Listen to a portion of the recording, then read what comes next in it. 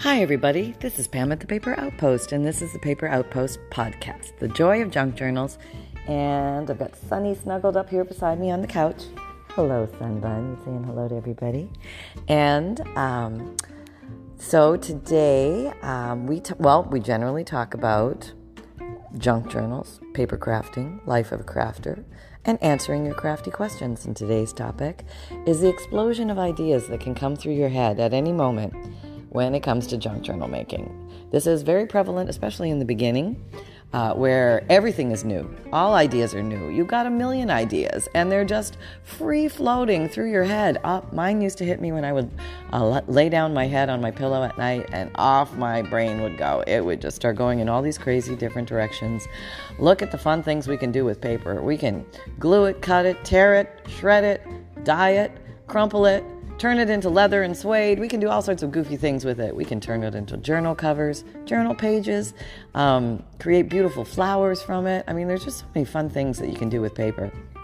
And one of the most startling things to me was finding out that I was not alone in this love of paper. There are so many people across the globe who have a fascination with paper.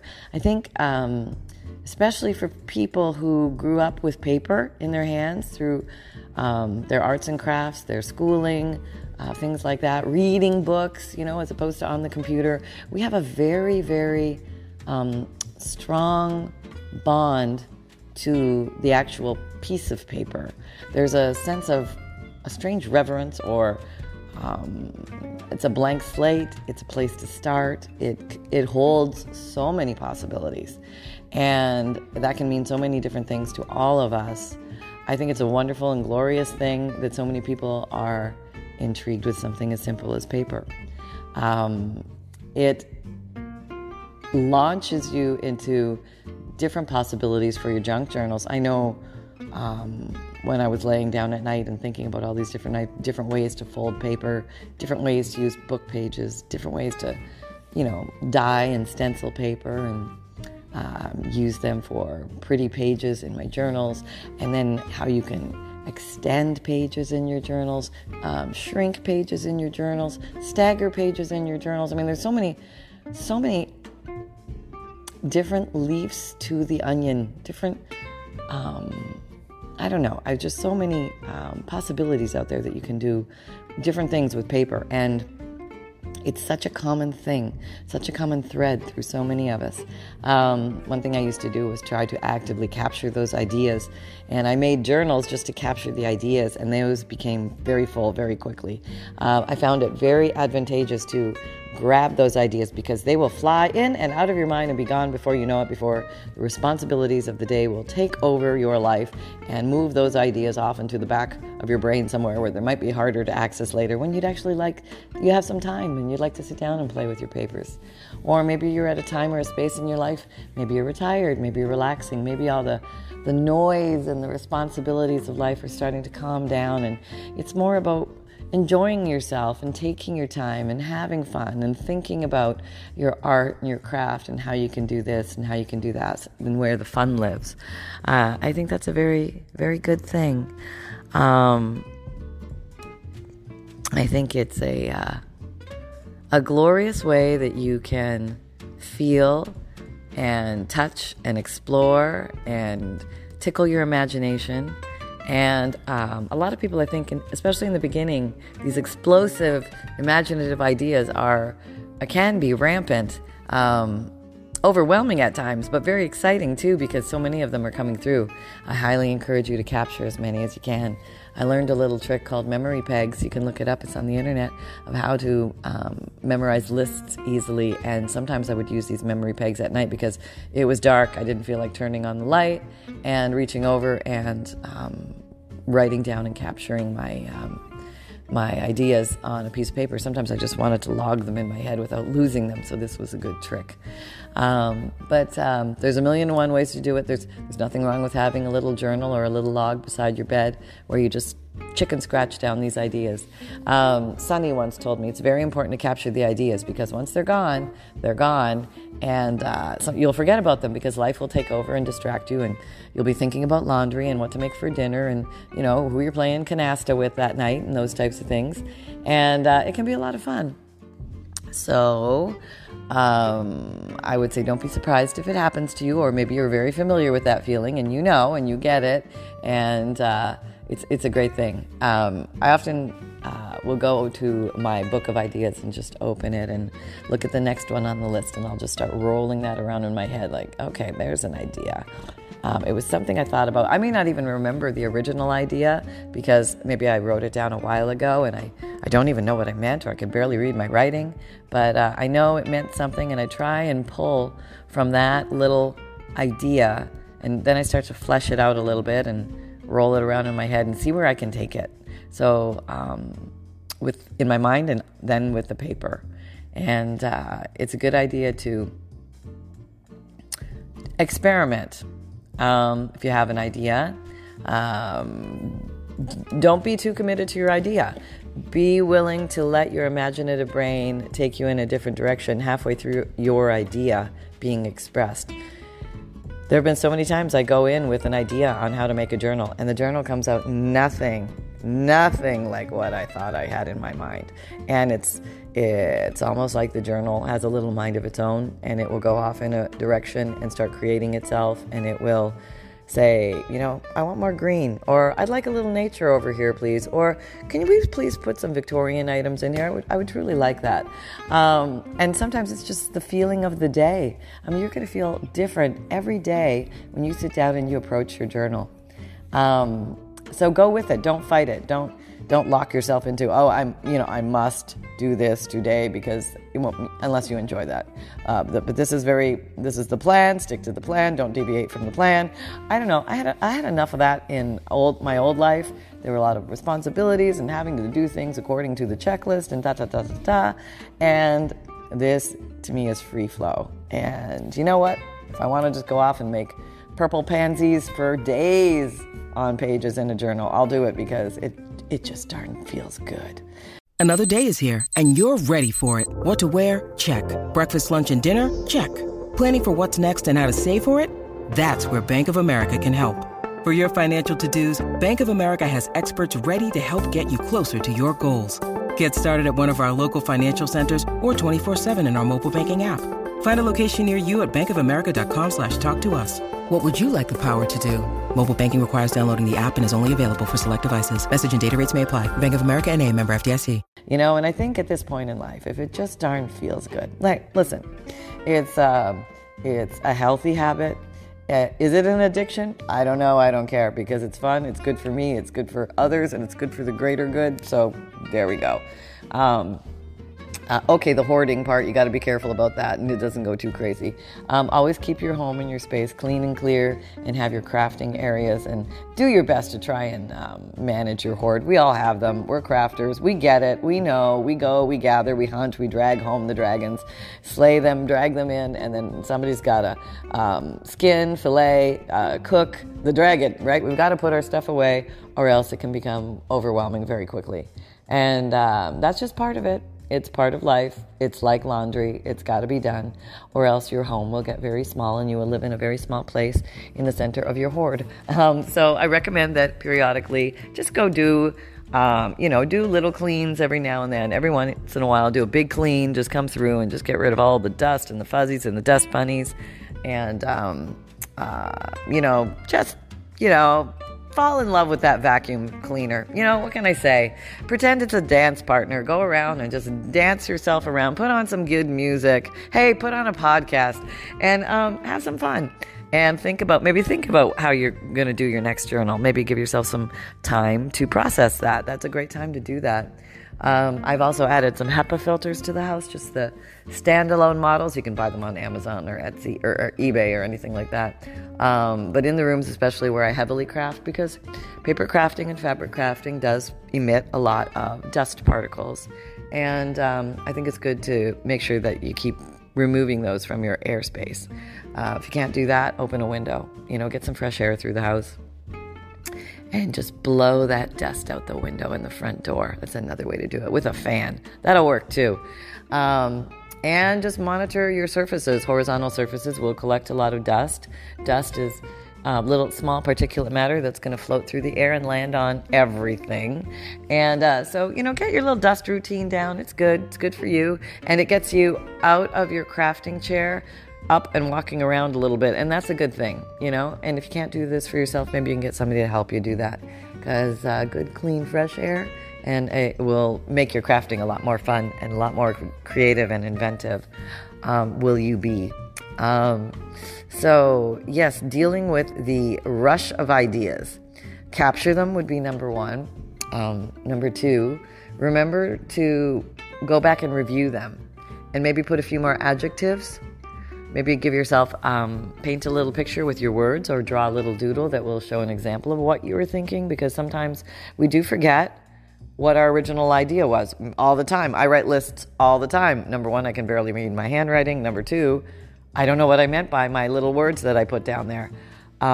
So adding a few more words, adding a little picture, just giving myself a nudge that will help me go, oh yeah, that's what I was talking about. Or maybe it's a reference to somebody's video that you saw, like, Nick the Booksmith's video on X, and, just that part where she was talking about blah, blah, blah, blah was really cool. So stuff like that, I think, is fun. And also pace yourself at your natural pace. Don't feel forced. Don't feel rushed. Remember that if you're making something for a gift for somebody, and I think this is a big one because I hear about this a lot from people. I want to make a very special, whatever it is, a Harry Potter book for my 10-year-old niece, and it's got to be done by, April 30th because her birthday's coming up, and I would say, go for it. If you've got the time, energy, and effort and you want to do that, go for it. If you find you've bitten off more than you can chew, I would say take the essence of that and make a few smaller projects, maybe one small project related to that. And it doesn't always have to be a giant journal. It could be more of a portfolio or a booklet or a collection of ephemera for her or him. Maybe they like to collect things related to that. You could make something with a lot of pockets, with pieces like pictures of things, or maybe something from those books, or you could tuck them in there, and it could be a nice launching pad. And maybe that niece or the grandchild will make the actual journal themselves when they start to see what you did to get them started, and then they'll walk into your craft room and they'll look at all your journals on the shelves and go, wow, look at all the things you've made. And maybe they'll say, can you make one for me? And you might say, hey, how about I teach you how to make one? Ooh, way better answer, right? Yeah. And you can make them side by side, and you can help them across the little tiny stumbling blocks, of which there are a few. I mean, at least for me there were. And then you can teach them the quick and easy workarounds if you want to make it easy on them. And they'll probably come up with new ideas you've never thought of too. Don't be surprised. These little whippersnappers are smart as beans.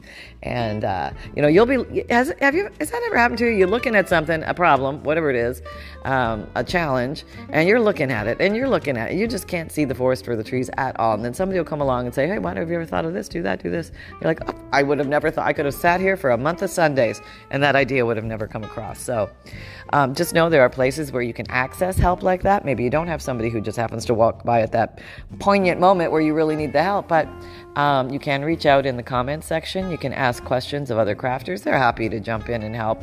Everybody's been through this struggle, and we all understand. Another great place is the Paper Outpost Facebook group. If you have questions related to maybe a stumbling block or a place that you get to making your journals, we're all here to help each other learn and get past those little spots. And there's no one woman's journal is the right way to do it and everybody else is doing it wrong, and there's no there's no perfect journal out there. There's styles that you like personally. There's styles that you will enjoy making personally, and the exposure to other people's work, I think, just enhances your tool chest. You're thinking, maybe I've never thought about doing it that way. Or look at the interesting twist that they did with this cover. Covers are a big thing, aren't they? You get this great internal journal done, and then you're thinking, oh my gosh, I got to pull off a good cover or else the whole thing is for naught. Because the cover is what makes somebody reach for it. that's like the heartstring that gets pulled when you make the journal. And then there can come a lot of pressure with that. And I just want to say, take it easy on yourself. Enjoy the journey of your cover creation. Make something that's attractive to you, that you like, that intrigues you. Make sure you like the feel of it, the smell of it, the touch, the look, the color choices, the contrasts, the neutrals, the blending. Are you going to put on a spine dangle? Are you going to go basic and simple and keep it just clean and soft and neat and simple looking? A breath of fresh air type style? Are you going to sash bind it with some unique closure fancy type that you've never tried before? Or are you going to not have a closure on it at all, because maybe your journals just don't need closures. They just look grand without them, and that's perfectly fine. Maybe you're going to make a traditional style book where the book doesn't bulge out open like a giant chunky monkey. Maybe you're going to make the biggest chunky monkey that ever was and ever walked this planet. Who knows? But giving yourself the permission just to give it a go and shake out all those have-tos, shoulds, it would be better ifs, oh, you're doing that wrongs, all of that, be gone. Be gone with you talk. And sometimes the worst of it is from our own heads. And it's usually old tapes, coming from old parents or something that told us how to do things, and you better do this and do that. I have a very interesting, it was either a text or a message in Etsy, or an email, I can't remember, but the lady brought up how, she was raised not to destroy books. Books were to be revered, and it would be sacrilege, basically, to cut up a book. And how she had created some reckless abandon for herself in freeing herself from the bondage of that thought, and she started to release some pages from a book, and the experience she had and how it was so freeing, and that she felt okay about it. It was good with her, and she saw the greater good by breathing new life into these pages and sharing them with others and provoking thoughts and interests and inspiring people. And sometimes it's just a shift of mindset that can get you going down an entirely new path, which opens doors. And, a lot of books do end up at the book shredders. They do. I know we don't like to think about these things, but these books get turned into, I don't know, car seats, stuffing, I don't know, but we'd like to think that every book would be honored to, the bitter end of time, but they don't. They get shredded, whether we want them to or not. And libraries, who revere books more than anybody, are some of the biggest shredders of all. And, so it's a natural cycle, the build-up and the breakdown in life, the order and the chaos. And so that helps me when it comes to, I used to call it butchering books, but then that's really what it was in the beginning, because I used to use first I tried to tear the pages out. That didn't work very well. Then I tried to use a craft knife. That didn't work very well because my hand got so tired, and it slowly started to advance to bigger book cutters just so I could free the pages more cleanly and easily, and you end up buying bigger cutters, and then you get professional cutting thing and stuff like that, which is still a manual pull down, but it just gives you the strength of like a million men to do, and you can cut most books. Some books you have to cut in half before you can cut them all. I'm just very happy I still have my fingers. I'm very, very, very, very, very mindful of my fingers when I'm cutting the books, so be careful about that if you are cutting books.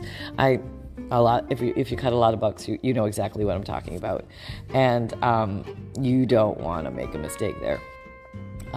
We like our fingers. We'd like them to craft with. Thank you very much. Keep your fingers safe. Always, always be watching the blade, and never get distracted. Don't answer the phone. Don't be singing to the music.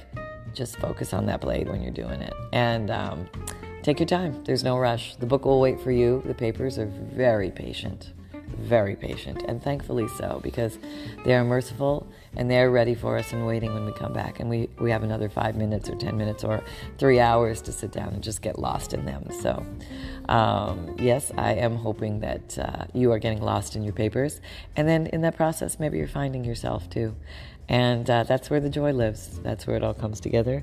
That's where Sunny says, it's okay. It's okay that you do this strange thing called paper crafting, Mom. I really don't get it, but I like when you drop papers and I can chew on them. And I like when you have the trims hanging out of your drawers and I get a little tail of a trim and I pull it across the living room and then you get to clean it up after me, Mom. I love that. And life can be good and it can be simple. And it can be fun. So I wish you all the very best. I'm hoping that you are having a fun and happy crafty day. And just remember, keep creating with reckless abandon. And I will talk to you next time. Take care, everyone. Bye-bye.